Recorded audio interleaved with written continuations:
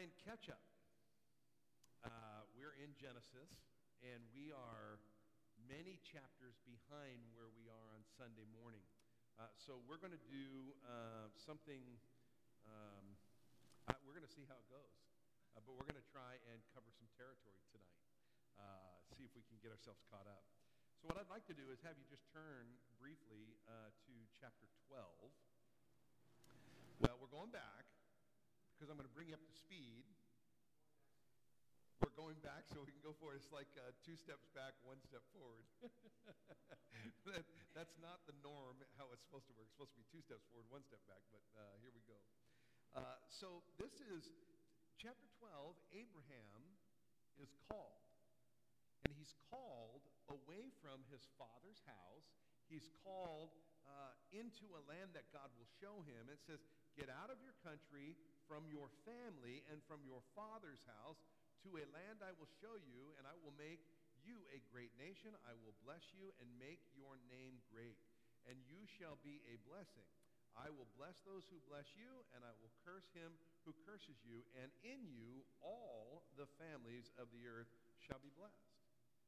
And in you all of the families of the earth, all of the nations of the earth will be blessed. This is a messianic prophecy that God's provision for salvation will come through the seed of Abraham. And so God's called Abraham out.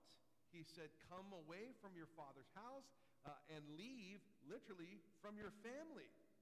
Now Abraham, he struggles a little bit. Now he is a man of faith. He's the father of faith. And the beauty is, even though Abraham's faith went like this, he always believed God, but he had delayed obedience. He had some obstinate obedience where he kind of argues with God on a number of occasions.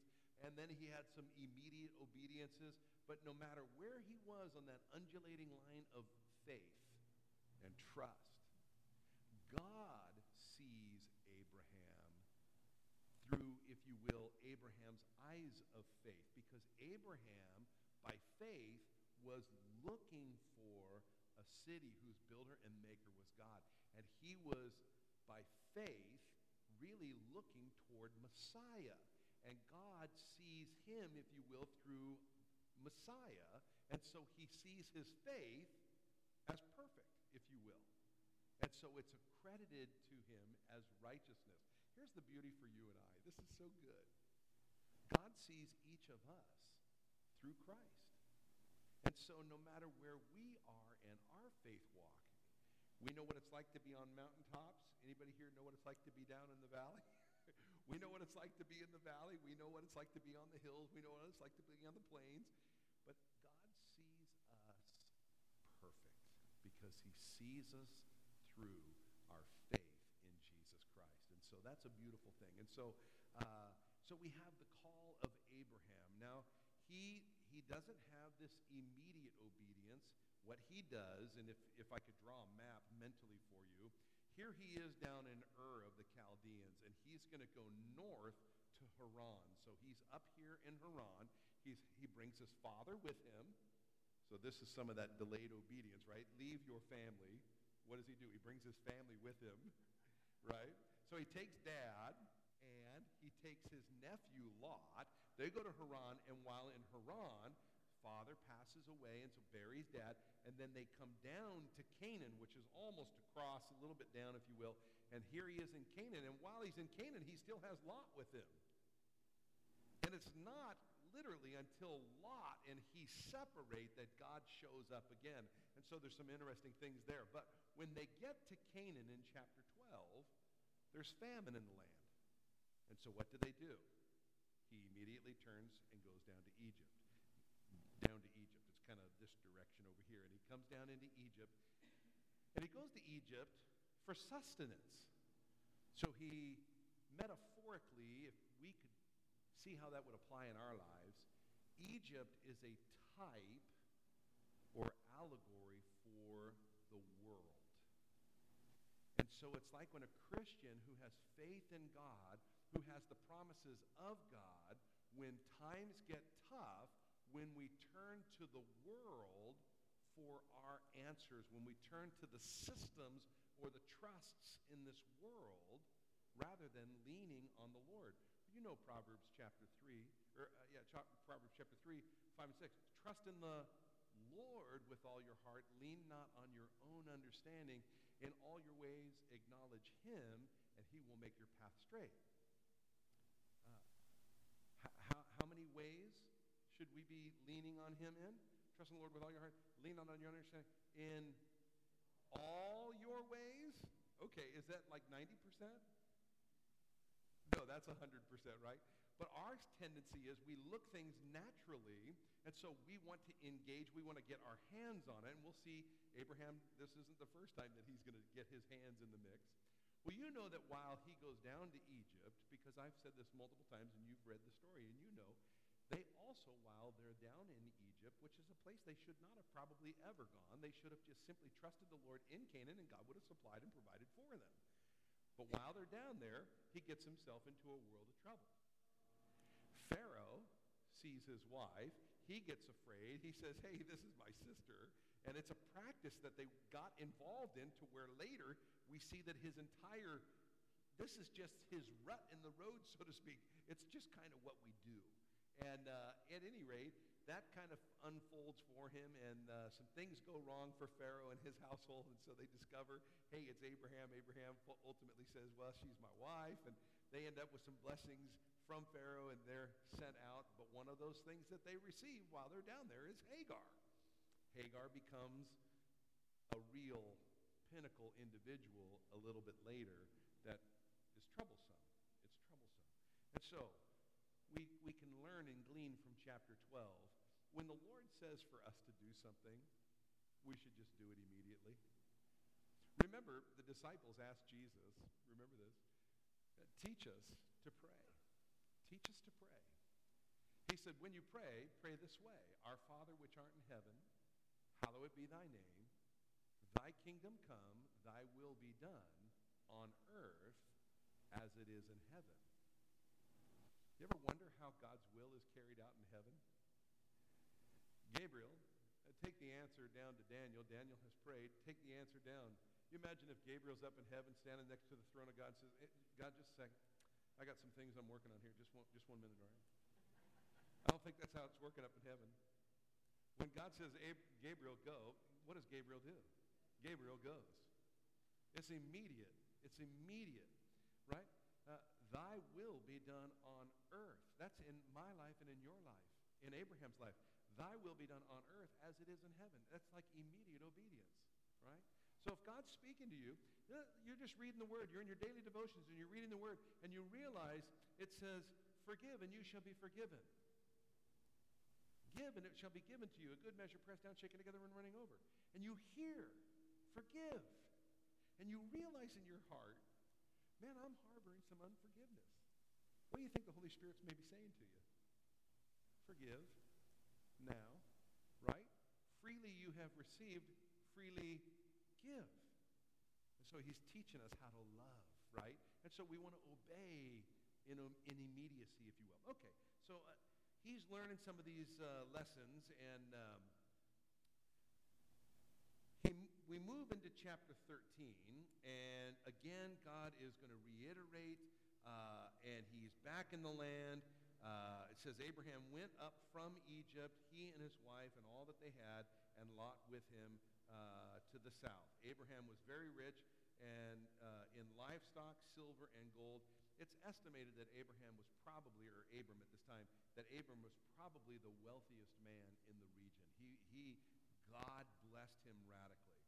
So it's in chapter 13 that he and Lot, remember, they're herdsmen. Lot also benefited, and so he had many herds and herdsmen, and Abraham many herds and herdsmen, and they were contending with one another, kind of over space, over water, over grain, and there was breaking out of dispute. And so they have a conversation with one another. Hey, we need to separate lest we not be brothers and friends and confidants and strength for one another. So that the contentions will die down, let's separate. Abraham says to Lot, by faith, Abraham could have just said, Lot, I'm going here. You get the leftovers. But Abraham, by faith, says, Lot, if you go to the left, I'll go to the right. If you go to the north, I'll go to the south. If you go to the west, I'll go to the east. You choose. It's interesting to be reminded that Lot, when he looked down into the plain and he saw the fertile valley. He saw the fertile valley. And he chose by that which he could see. What he could see with his natural eye, what was appealing to him, that's how he chose. Abraham operated in faith. I'll take whatever you don't. I'll take what you don't. And let the Lord pan it all out. There's a lesson for us. Not by sight, but by faith. We operate by faith. The just shall live by faith. Walk by faith, not by sight, right? So think about in our own lives how that might apply to us. We have an example of Lot, who he saw and he operated. Abraham, by faith. By faith, okay? I'm sure there are many examples that we could come up with in our own lives. Maybe it's a business transaction. What seems right in the natural. My daughter and her husband, they're looking to buy a house. What seems right in the appeal, it's in the right price range. It has all the things that we want, 3 bedrooms, 2 baths, or whatever it is. They have their little list. And if the house meets it, do we just go buy the house because it seems right? I said, well, why don't you ask the Lord? Do you think he knows? Pretty sure he does. So let's ask the Lord. And the Lord will give you the answer. Well, you know the beauty? They've slowed down. And it's awesome to watch them now. Now there's more process going, and they're really ascertaining, and they're seeing the hand of God. They're just seeing the hand of God, close doors, open doors, stretch their faith, and so they're just kind of growing. And so we don't operate by sight. Does that make sense? You know that the Scripture says it is impossible to please God without faith? Without faith, it's impossible to please God. That means everything that we do just naturally, that's not necessarily well-pleasing to the Lord. There's an operation of faith, if you will. And so I just want to encourage you in that area. So that's chapter 13. There's the separation, and Lot chooses. And you know the story of Lot, right? I mean, he chooses, and he goes down into the valley where the cities are. And we know the cities that are down there. We certainly know 2 of them, Sodom and Gomorrah. And the Scripture says he pitched his tent toward Sodom. That means the opening of his tent, he could see the city. Became an appeal to him. And if you see the progression, he moved from a tent outside the city that was pitched towards Sodom to where he was in Sodom to where he was in a permanent dwelling in Sodom to where he was sitting at the gate of Sodom. You know the story. He got into all kinds of trouble, right? That's down the line here. So chapter 14, we discover the king of Sodom and some other kings got into a quarrel with some other kings. So there were 4 kings against 5 kings. Some of them were the sons of Ham and sons of Shem. And they end up in this quarrel. And Lot and the king of Sodom and many of the men in Sodom, they're taken captive, and the women. And really the loot, Abraham gets word of it, and he gathers up the 319 men, trained soldiers in his clan, if you will, his group, his posse, and they go after these kings, and they rout them.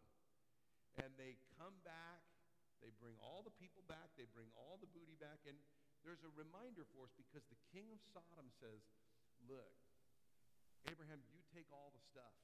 You take the stuff, just give me the souls.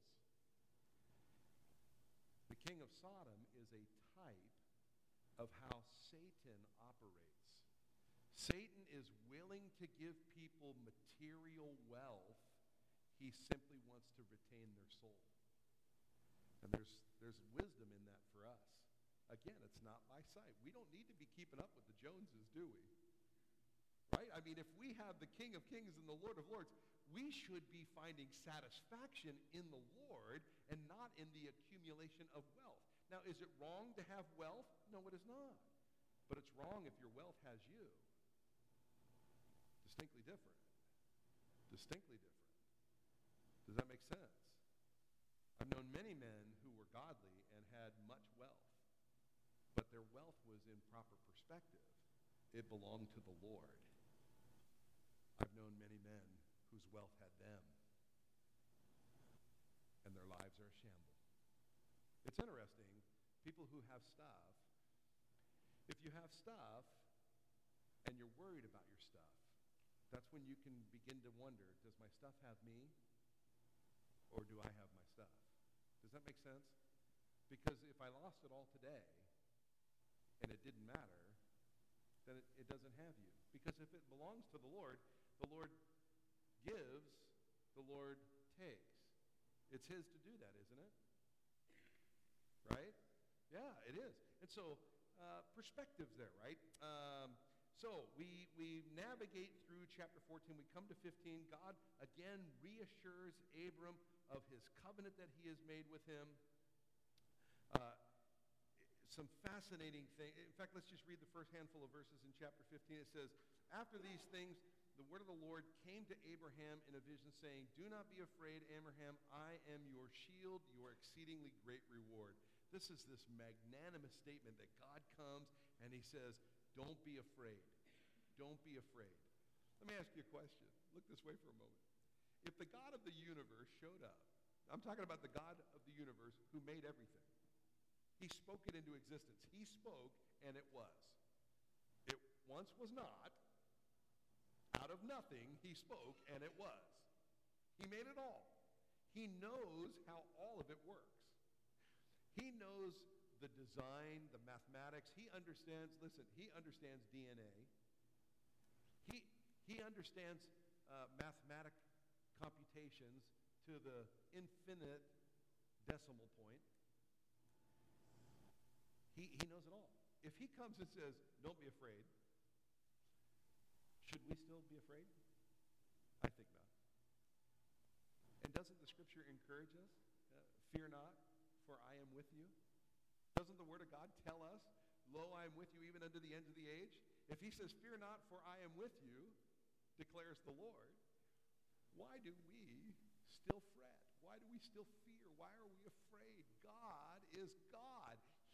Listen, you could underline chapter 15 verses, certainly verses 1 and 2, probably even further than that, but 1 and 2. And with that, you could underline Galatians chapter 3 and verse 9. We are blessed with believing Abraham. Have that one memorized. We are blessed with believing Abraham. That means, in a matter of speaking, the blessings that are Abraham's are ours in faith. Well, here's one of them. Don't be afraid. Here's another. I am your shield. Who's our defender? The Lord. The Lord. If he's your shield, and we're not military hand-to-hand combat like they were in those days, the shield bearer is the guy who goes out in front, and he holds the shield so that you can be safe. God says to Abraham, I'm the guy who goes out in front of you, and I protect you. Anything coming at you from your enemy, I am the deflector of it. Praise God. That's ours in Christ Jesus. Man, that's powerful. The Lord who goes before us. Wow. I mean, Scripture tells us in another place, a fire goes before him and burns up all his enemies. So listen, if the Lord's our shield, he's going out in front of us, and a fire goes before him and consumes all his enemies, what does that mean for you and I? We don't need to be afraid. In fact, our enemies don't even exist in all reality, right? Because they're being consumed. Man, that's awesome. That's awesome. And then he goes on to say, he says, your exceedingly great reward. Don't be afraid. I'm your shield, and I'm your reward. Wow. You You mean when it's all said and done, I'm just going to get graduated up to something even greater than I can tangibly see today, and all this knowledge will become reality for me. I will see it. That's going to be something else. So powerful, powerful. So God is reminding Abram again, I am yours, and I have made covenant relationship with you. For his namesake, he won't refute Abraham. I mean, that's beautiful. It's a covenant that has been established. Okay, so we navigate a little bit further. We come to chapter 16. Now, this is where they've been told again about the seed. It's been a number of years. It's been about 12 years, and 12 years has passed. They've been told about all nations being blessed in your seed. You're going to have a child, boom, boom, boom. And Sarah is barren. Her womb is barren. And so chapter 16, we're told of Hagar, and Sarah makes the suggestion. She says to Abraham, now Sarah, Abraham's wife, chapter 16, verse 1, had borne him no children. And she had an Egyptian maidservant whose name was Hagar. Now let me just stop here for a moment. Culturally, to understand what's happening, we could go to the New Testament and we could actually see. Remember the story of Elizabeth and Zechariah, the mother and father of John the Baptist. Remember that Gabriel shows up while Zacharias is ministering. He's a priest and he's ministering in the temple.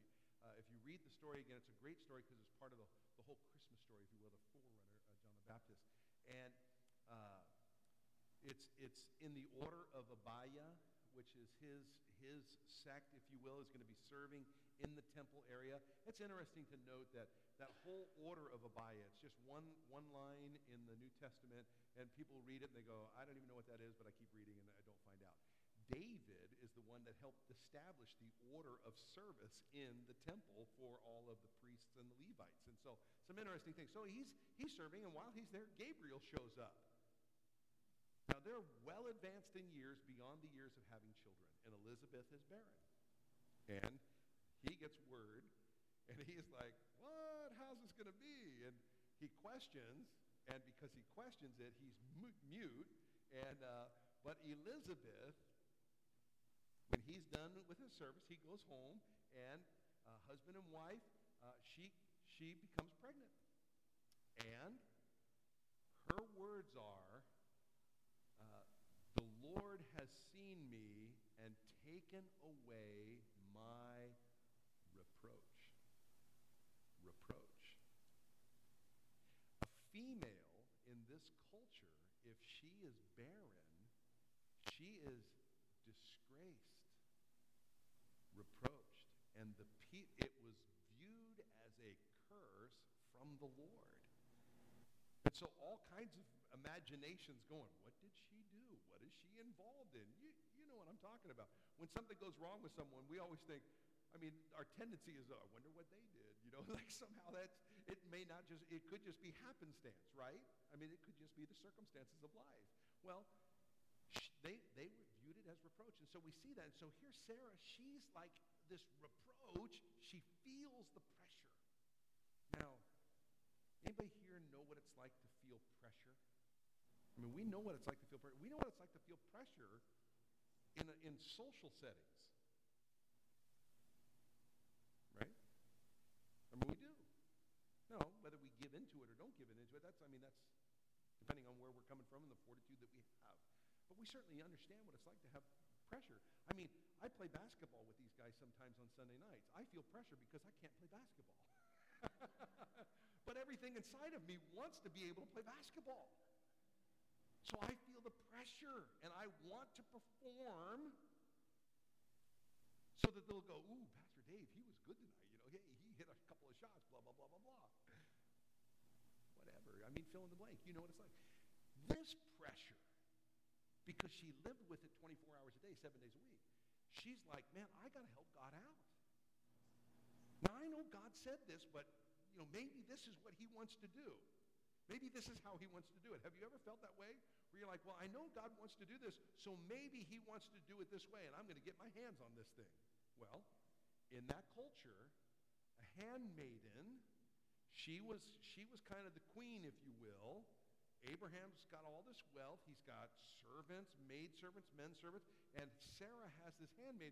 And she makes the suggestion because culturally, if a woman was barren so that she could raise up a child, the handmaid would become the surrogate wife, if you will, and the child that she would bear would become the child of the queen of the house. And so Sarah looks to the world. This is how the world does it. Maybe that's how God wants to do it. There's warning there for us. We don't need to look at the world and say, well, that's how the world does it. Maybe that's how God wants to do it.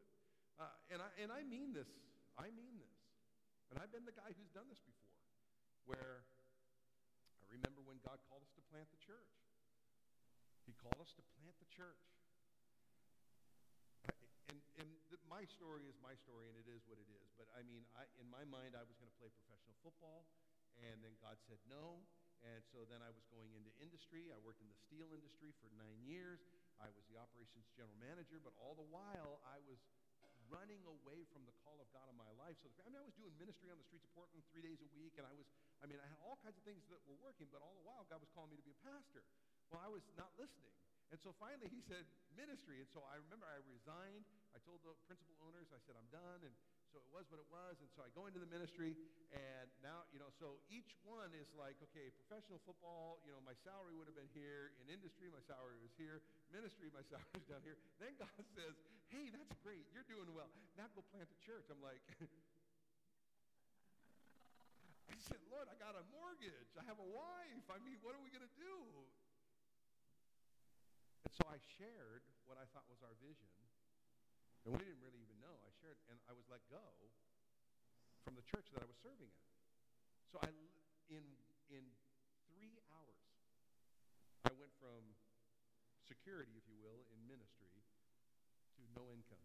And my wife also, we had launched a ministry at that church. It was a coffee house. She was running the coffee house, so she was working 40 hours a week. She had no job. So we went from absolute, we're okay, things are good, hunky-dory, people are being saved, great youth ministry, great things are happening, blah, blah, blah, to zero income, no insurance, and no severance pay. And we're like, all we have is faith. Hallelujah. Because God can do things. And so all that to say, I remember saying to my wife, because I have a resume, I should get my resume out and sharpen my pencil and bring it up to date. And I should start sending resumes out because that's what people do. And I was just hooked. Got to turn to Egypt. Here I go. Maybe this is how God wants to do this. Where's the faith, right? And so I got called in for an interview with Precision Cast Parts. When I was in the steel industry, it's too much to tell you, but it moved up, and I was over 5 manufacturing plants and blah, blah, blah. Anyway, so I'm in this interview with Precision Cast Parts, and I remember I got to the second interview, third interview kind of thing, and I'm sitting there with the plant manager, and he's like, hey, it's down to 2 people. It's you and one other guy. I'm like, in my mind, I'm like, yeah, I'm your best guy, blah, blah, blah, me, flesh, right? Because I just trust in the flesh, right? Because and it hit me. This is not what God called me to do.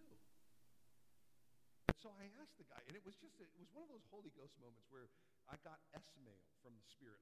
S-mail just dropped into my brain, and I asked the question, I said, the guy I'm up against for this position, does he work for you right now? And he says, well, as a matter of fact, he does. I said, oh, well, you need to hire him and not me. He looked at me, he says, this is not a very good interview technique. And I said, you know what? I said, here's the reality. I said, God called me to plant a church. And I said, if the church is able to sustain me as a pastor, you will get my resignation, and that could happen in 6 months. And you may not have that guy available because he could leave your company, and he will be way more loyal to you than I will. So we talked for another 30 minutes about a whole bunch of other stuff, shook hands and said, see you later. And he says, weirdest interview I've ever been in. I walked away, and he resurrected my faith. You know, I came out of that, and within 1 week, my wife got a phone call, and she was hired on the spot, on the phone. We had better insurance. The steel company that I worked for was Kaiser Steel formerly. So Kaiser Permanente, Kaiser Steel, Kaiser Permanente. They're all one. We ended up with better insurance than I had when I worked in the steel industry with Kaiser as like our sister company. I'm like, are you kidding me? How did God just do that? We even had vision care. I was like, ooh, I got glasses now, I thought, God just did that. And so the point I'm making is, again, we don't need to get our hands on, we don't have to look at the world. She looks at the world and says, oh, this must be how. Now, I have sympathy for Sarah because I get it. And I think we all can identify with some Sarah traits in us because we get afraid or we worry or we have this reproach or we have things that are impacting our lives. And so we look for the quick fix. Well, you know the story. Abraham heeds his wife's voice, takes Hagar to be his wife, and sires a son named Ishmael. And so that brings us to chapter 17. Chapter 17 is an interesting chapter because it's a chapter where God gives a sign now of his covenant. And the sign of the covenant is an outward sign of an inward covenant. The outward sign is circumcision. And here's where we find Abraham has immediate obedience, because as soon as God gives him the story, as soon as God gives him the detail, it says immediately Abraham took Ishmael. Verse 23, it says, verse 22, then he finished talking with him, and God went up from Abraham. So Abraham took Ishmael, his son, and all who were born in his house, and all who were bought with his money, every male among the men of Abraham's house, and circumcised the flesh of their foreskins, so that very day, as God had said to him. So we see his progression from, delayed obedience to, all kinds of variations of obedience to now he's discovered some immediate obedience, and he honors what the Lord had given him. Now, let me say this about the sign of the covenant, if you will. An outward sign of an inward work. For you and I today, water baptism, it is an outward sign of an inward covenant. Communion, when we take of the bread and of the juice, it is an outward sign of an inward covenant. When we hold the cup of juice and we are making declaration by participating in this cup, I'm deciding I'm going to drink. I'm telling every single person here that I have put my hope in redemption in the shed blood of Jesus Christ. The cup of redemption. Jesus, after supper on that night, he took that cup, that third cup of the Seder meal, which is the cup of redemption. He said, this cup is the new covenant in my shed blood. He didn't say the juice becomes blood. That's transubstantiation, and that's garbage theology. No, he said, this cup represents the new covenant in my shed blood. Do this often in remembrance of me. When we do that, it's a public declaration. I am a participant in the new covenant of the shed blood of Jesus Christ. I'm telling everyone I am a Christ follower. Outward sign of an inward covenant. Does that make sense? And so that's important. And so this is a foreshadow, if you will, of that. So we come to chapter 18, and this is the son of promise. And so they're going to be told again, you're going to have a son. Look at verse 11. Now Abraham and Sarah were old, well advanced in age, and Sarah had passed the age of childbearing. Therefore Sarah laughed within herself, saying, after I have grown old, shall I have pleasure, my Lord, being old also? And the Lord said to Abraham, why did Sarah laugh, saying, shall I surely bear a child since I am old? Listen to verse 14. Is anything too hard for the Lord? Boom. Uh, what's the song we used to sing? It's this line. Is there anything too hard for the Lord of hosts? Is there anything too hard for the wonderful Lord of hosts? Anybody remember that? This is the second verse of another song. I can't remember the whole song. But anyway, great song. Is there anything too hard for the Lord? No. Talk about the most magnanimous rhetorical question in the universe. Hello.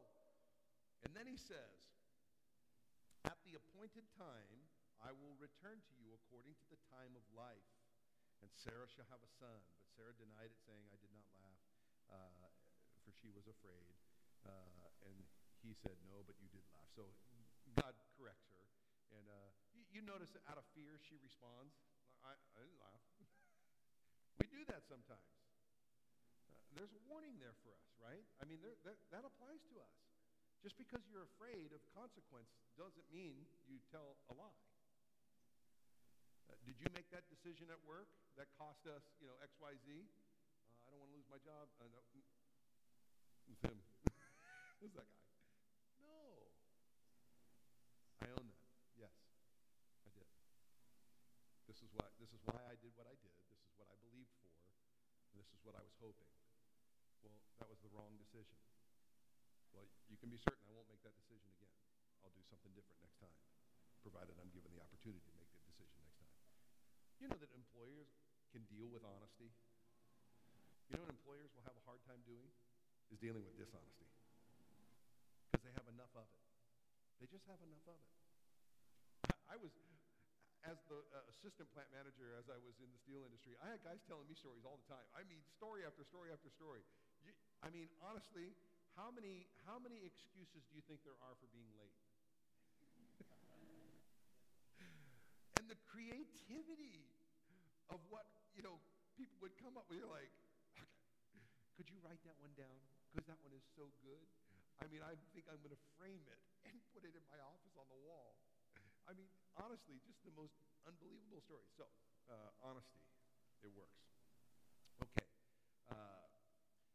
Abraham gets information. He gets visitation from some angels and the Lord. And he makes intercession for Sodom and Gomorrah. And so that's the tail end, if you will, of chapter 18. And he has this magnanimous conversation where he dialogues with the Lord. And he makes a phenomenal statement in this chapter where he says, will you judge the righteous with the unrighteous? Will you do that? Surely the judge of the earth would do justly. That would be unjust. And so he goes from 50 to 40 to 35 to 30 to 20. He's like, look, for 10, I'll save the city. And there's not 10 found in the city. There's not 10. And so chapter 19, we find and discover Sodom's depravity. This is where we find out Lot is living now in the city. And all of the men come out and want to have the two men that have come into the city, these two angels, and they're saying, hey, bring them out to us. That we might have our way with them all night, basically homosexuality. And he comes out, Lot comes out and says, fellas, don't do this, calls them brethren. You get the feeling like, hey, why are you identifying with such wickedness, right? And ultimately he offers his two virgin daughters. Doesn't make sense. We think, what is wrong with it? This whole thing is just convoluted. And the angels pull him back in. They basically, the people of the town said, hey, we're going to treat you as we would have these two strangers that have come into town. We're going to treat you worse than that. And the angels pull him back in, and the house is surrounded, and basically the angels say, you're going to get out of here by tomorrow morning. And then they actually have to hustle him out of town. They grab him by the arm and thrust him out of town. And they said, don't look back, and you know the story. As they're leaving, we get this picture of Lot's wife. And the conjugated verb there gives the impression that literally she said, I'm not leaving Sodom. And so she turned to go back into the city. That's the picture. She didn't just turn to see what was going on. Hey, I wonder what's happened there. In her heart, it's like today in the morning service, we were in chapter 26, and God says to Isaac, don't go down to Egypt. Why did God say don't go down to Egypt?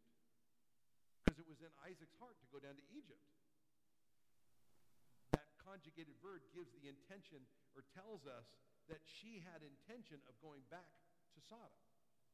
She was headed back, and as a result, she's consumed and becomes the pillar of salt there. So that's chapter 19.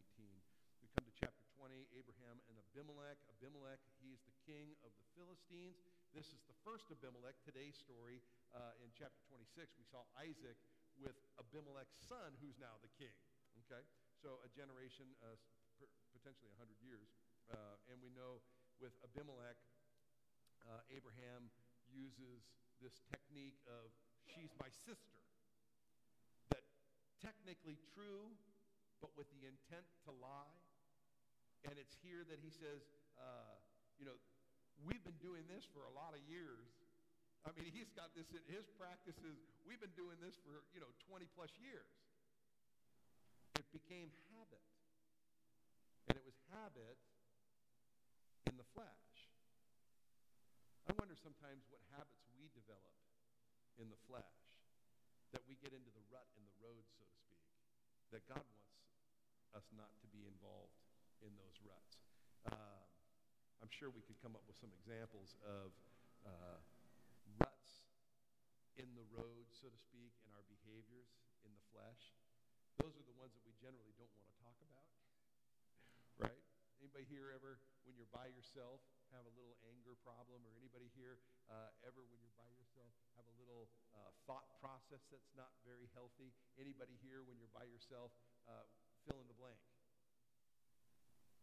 And sometimes we just excuse it, like, well, I mean, it's not hurting anybody. Hello? Yeah. You ever notice when you fast? Can I get an amen? You ever notice on the day you decide that you're going to fast, you wake up hungry that morning? What is the deal?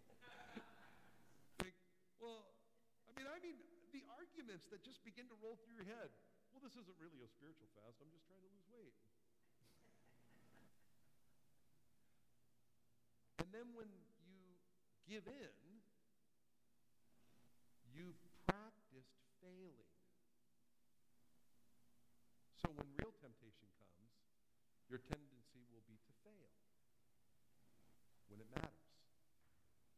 You see that? But if you practice winning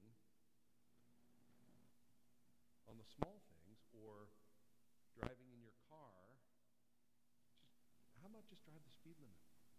I discovered, and I'm telling you, a true story. I drive in the slow lane most of the time now on the freeway. This is like in the last year.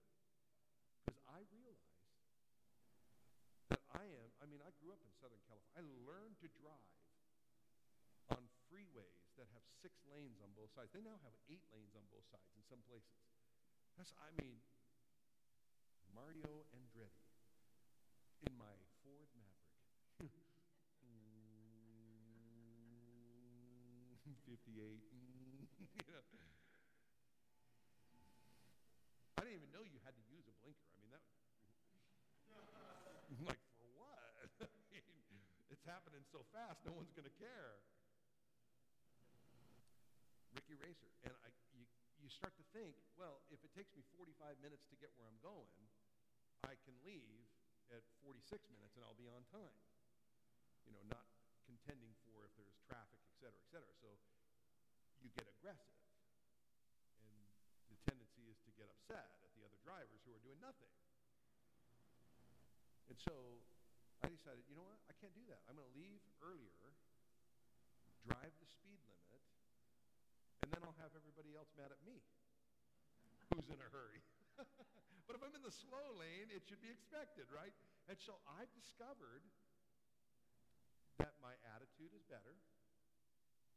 I don't get upset, which when I get to my destination, if I've been upset on the road, then I have to somehow check myself, right? Because I've been by myself and it doesn't affect anybody, right? except for I've practiced failing. So when real temptation comes, I've made a rut in the road to fail. I might fail. I don't want to fail. I want to practice winning when it doesn't matter, so when it really does matter, I win. Make sense? Because you're going to face temptations this week that matter. Everybody realize that? Look this way for a minute. Every person here is going to face temptations this week that matter. And what you choose to do will have an impact. And so we want to practice winning so that when we face real temptations, we know how to win. Does that make sense? I mean, does that make sense? That's why, incidentally, that's why fasting is a good thing. Okay, so that's at least one benefit. So we have chapter 20. He's practiced this deceit. He's telling the truth, but he's deceitful, and it's just a rut in the road. And so he gets rebuked by Abimelech, and they end up making a covenant, etc. And so we come to chapter 21 when Isaac is born, the son of promise. It's in time. He's born in time, on time. Sarah's 99. Abraham's 100 years old. They've waited 24 years. Isaac is now 13 years old. By the time Ishmael is 13 years old. By the time Isaac is weaned, so he's probably 3 to 5, somewhere in that age, and he's weaned, Ishmael is probably anywhere from 17, 18 to 20 years old. And they throw a big celebration for Isaac when he's weaned. And Ishmael scoffs him. Here's the scoffing. Ishmael's the firstborn son. Now the son of promise is born. Who's going to be heir? Son of promise. Ishmael does not like that. Before Isaac was born, Ishmael's king. He's going to get all the inheritance. Abraham passes, I'm the only boy. It's all me. And Abraham was a very wealthy man. That was probably very appealing. Now Isaac's born. This snot-nosed kid is going to become the heir. Not over my dead body. Conflict. And there's a picture for us in our lives.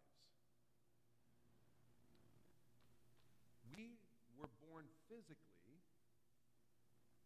and so Dave Morris, body and soul, firstborn, flesh. Dave Morris, before he's born again, he operates like a brute beast. Everything about what I do is urge related. I'm hungry. I'm going to go to Red Robin and chew down some serious onion rings on my awesome hamburger with grilled onions or whatever and those onion strings, and I'm going to put like cheese, and it's going to be delicious. And keep bringing the fries, because it's an urge. And it tastes really good on these little taste buds up here that God gave me. Oh, I just get bigger and bigger, right? Urge. And you fill in the blank, because there's urges all across the board, right? When I come up to you ever noticed in the morning when there's traffic and your two cars are making it to the two red lights that are up there? You kind of speed up so you get the green light first. Does anybody else do that? I don't do that anymore. No, I'm just kidding. But we're just in competition. It's urge related. I got to win. I got to go first. I was here first. You ever notice that when you're coming up to a stop sign? Two cars at the same time? Who's going to get... People just like, I was here first. And they just got it. Like, all right, go ahead. Now I just wave people. I just say, come on, you go. I'm trying to learn. It doesn't matter, right? And so all that to say, it's urge related. That guy, Dave Morris. Born again Dave Morris. Now I'm not urge oriented, body, soul. Now I'm body, soul, and spirit. I got a holy of holies, and God the Spirit lives in me. And now I discover there's a conflict. There's a conflict. The firstborn wants to sit on the throne.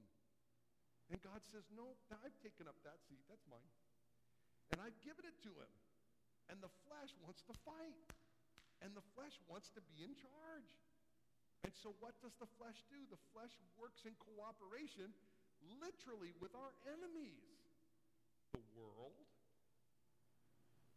the appeal, what kind of movies we watch, what kind of shows we watch, what kind of entertainment we're engaged in, all up to and including the very enemy of our souls, the one who roams around like a lion, seeking whom he may devour, a roaring lion, seeking whom he may devour. Our flesh will work in cooperation with him. Conflict, right? That story portrays for us a spiritual reality and a spiritual battle. What does Sarah say to Abraham? Cast out the bondwoman and her son. Hagar from Egypt represents the world. Ishmael represents the work of the flesh. The spiritual victory is found in casting out the world and the work of the flesh. If I'm engaged in the world and engaged in the work of the flesh, I'm going to have spiritual defeat. Does that make sense? Everybody get that? If I want to have spiritual victory, get rid of the world, get rid of the work of the flesh. Now, does it mean like I'm in this world, but I'm not of this world, and I'm no good for this world? No, it doesn't mean that you're more spiritual and you won't. I'm so holy, I'm not going to entertain any non-believers. Do you know the Lord? You don't know the Lord? God bless you. Hope you make it. No, I mean, it's not like that. What I mean by that is, you know what it's like to have corruption around you that you've allowed. And you don't need it. I don't need it. I turned on the television the other day. My wife and I are sitting in the family room. We had a conversation. I said, let's turn on the TV. Turn on the TV. Now, I'm terrible with controls, first of all. I don't even know how to point them at the actual TV. I'm like, somebody help me. Anyway, I got it figured out. My kids are always telling me, Dad, rather than going through all the channels, they said there's a little thing on there called a guide, and you can actually scan through that, find what you want to watch, and then click that, and just click on it, and then you get right to your show. I'm like, all right. So I've learned how to do that. It's taken me 7 years to do that, but I figured it out. I turned on the TV. While the TV was on, literally 10 seconds of a sitcom while I'm trying to scroll, and I'm just trying to get to Chopped on the Food Channel, or Property Brothers on HGTV, right? That's where I'm trying to get to.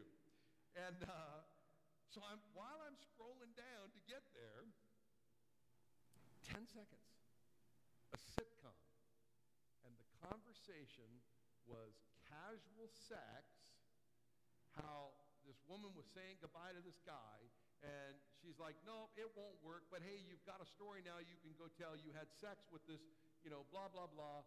And it was like the end. I'm like, I'm trying to figure out how to just hit the button, get off this stupid show. How lame. 10 seconds. And that's just happenstance, one guy turning on a TV. But here's the deal. That's the majority of any sitcom coming out of Hollywood today. It's all about casual sex. That's corruption. Why would we take that in? Cast off the bondwoman. Get rid of the world. It will just bring grief in your life. Oh, well, it's not harming anybody. It will fashion how you think. Can't do it. He gives us wisdom from the Word of God. How am I doing time-wise? It's almost time. All right, but we've moved. That's 10 chapters. Have we ever done 10 chapters on a Sunday night? Ever? No. Wow. All right. I haven't done 10 chapters in 12 years. That's awesome. Okay. So we're gonna just get ourselves caught up here. So Isaac is born. This conflict. Again, the covenant is made with Abimelech, and chapter 22, Abraham's faith is confirmed. It's a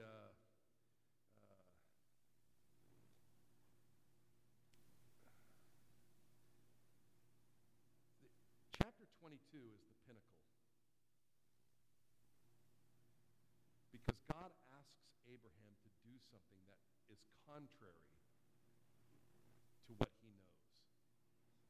God asks him to offer his son Isaac as a sacrifice.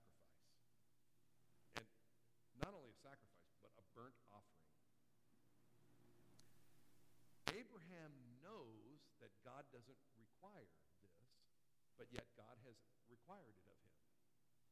You can imagine the conflict, but he doesn't consult Sarah. He doesn't consult anybody.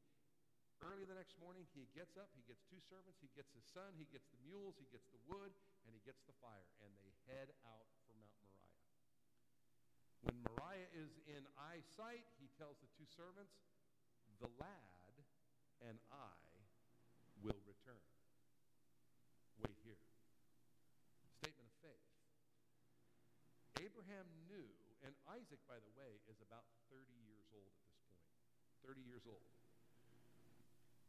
Abraham knows now that God has promised that all nations would be blessed through his seed. Here's the seed of promise. He said, it won't be through Ishmael. He said, it will be through your son, Isaac. Isaac doesn't even have a wife yet. He's had no children. And God's requiring his life. He knows that if he's offered, listen, offered, bled out, laid on the altar, and burned to ashes, that God would raise him from the dead. And he believed it. So he said to the servants, my son and I will be back. On the way up, you know the story, Isaac's carrying the wood, and he says, Dad, we got the wood, and we got the fire. Where's the sacrifice? And he makes the magnanimous statement of faith. God will provide himself the sacrifice. God will provide himself a sacrifice. Literally, on the same mountain, Mount Moriah, some 2,000 years later, God himself would provide himself as the sacrifice. Jesus Christ, the Lamb of God, who takes away the sins of the world. God became flesh. He provided himself the sacrifice. Fascinating. And so you know the story. Just before Abraham has a dialogue with his son, and this is, I would encourage the extra biblical read. It's worthy of your read. Antiquity of the Jews, Volume 1. It's a 3-volume set written by Flavius Josephus, first-century scribe who took the history, the oral traditions, and transcribed them for the Roman government, and they're known as the Antiquity of the Jews. And there's a 3-volume set, and as you read, you can read the oral tradition of the conversation. It's also held in the Targumim, so you can read it in the Targum of Onkelos, you can read it in the Targum of Jerusalem, you can read it in the Targum of, did I mention Jerusalem? Did I say that one? Okay. I think all the Targums have it. This is conversation between Abraham and Isaac. And Isaac's disposition is absolutely, I weep when I read it. Because here's a 30-year-old man who walked to the altar and laid himself down and said, even if you would have asked this of me and not your God and you, I would have. What kind of son would I be not to heed the voice of my father? Right? He just goes and sits down and says, and so Abraham pulls, and it's beautiful how Abraham explains it to him. And it brings tears to my eyes. And so he pulls the knife up to do the deed. And the angel of the Lord, Jesus Christ himself, the pre-incarnate Christ, says, Abraham, Abraham, do not lay a hand, do not harm your son.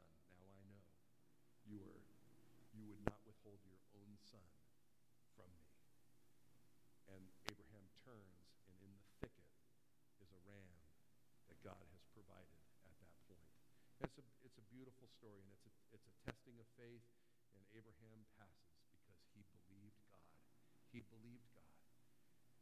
I submit to you tonight, and we'll end with this. You and I, we can believe we can believe the promises of God. And like Abraham, we can bank our existence on them. When he said, I am your shield, do not be afraid, I am your shield, I am your exceedingly great reward.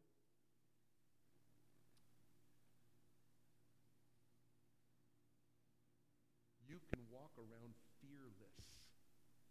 In fact, I would submit to you, you are dangerous to the enemy when we begin to believe. Dangerous. Remind me next week and we'll pick up in Genesis chapter 23, and we'll get current next week, and then we'll be in our new study. So we'll hit Genesis 26 and 27 as our actual study next Sunday evening, but we'll get caught up to that, and then we'll dive into that study. But remind me to tell you a story that I told our interns this last week about how God is our defender. God is our defender. You guys remember the story? Fascinating story. And it was a promise that God revealed to me and reminded me as my very life was being threatened, and what God did as a result. And I will tell you, as God spoke, he showed me the promise, he gave it to me, and then some things unfolded. And God was my defender. He was my shield, and what was literally my life was being threatened. The Salt Lake City police called me on the phone and said, do not do this. He is coming to murder you. And with that, see you next Sunday night. How to get the church full. Let's pray. Father, we love you. We ask God your blessing. Lord, will you go with us? And Lord, may this week we be inspired by the life of Abraham, a man of faith who believed you. He believed you. Jesus being asked the question, what can we do that we would do the works of God? Jesus said, this is the work of God, to believe in the one whom he has sent. To believe. That is the work of God. The works of God, to believe. Father, help us to believe. Even in our disbelief, God, help us to believe. Show us your strength as you have done before. And let our faith be rock solid to know that you will perform according to your promise. Your word is golden. You are not man that you should lie. You are not the son of man that you should repent. Your word is golden. Let us trust in it. Lord, we love you and we ask your blessing and benediction in Jesus' name. And everyone said a strong amen. Amen. The Lord bless you and keep you. Have a great week. If you can help us break down the chairs, that would be really, really helpful. Appreciate you.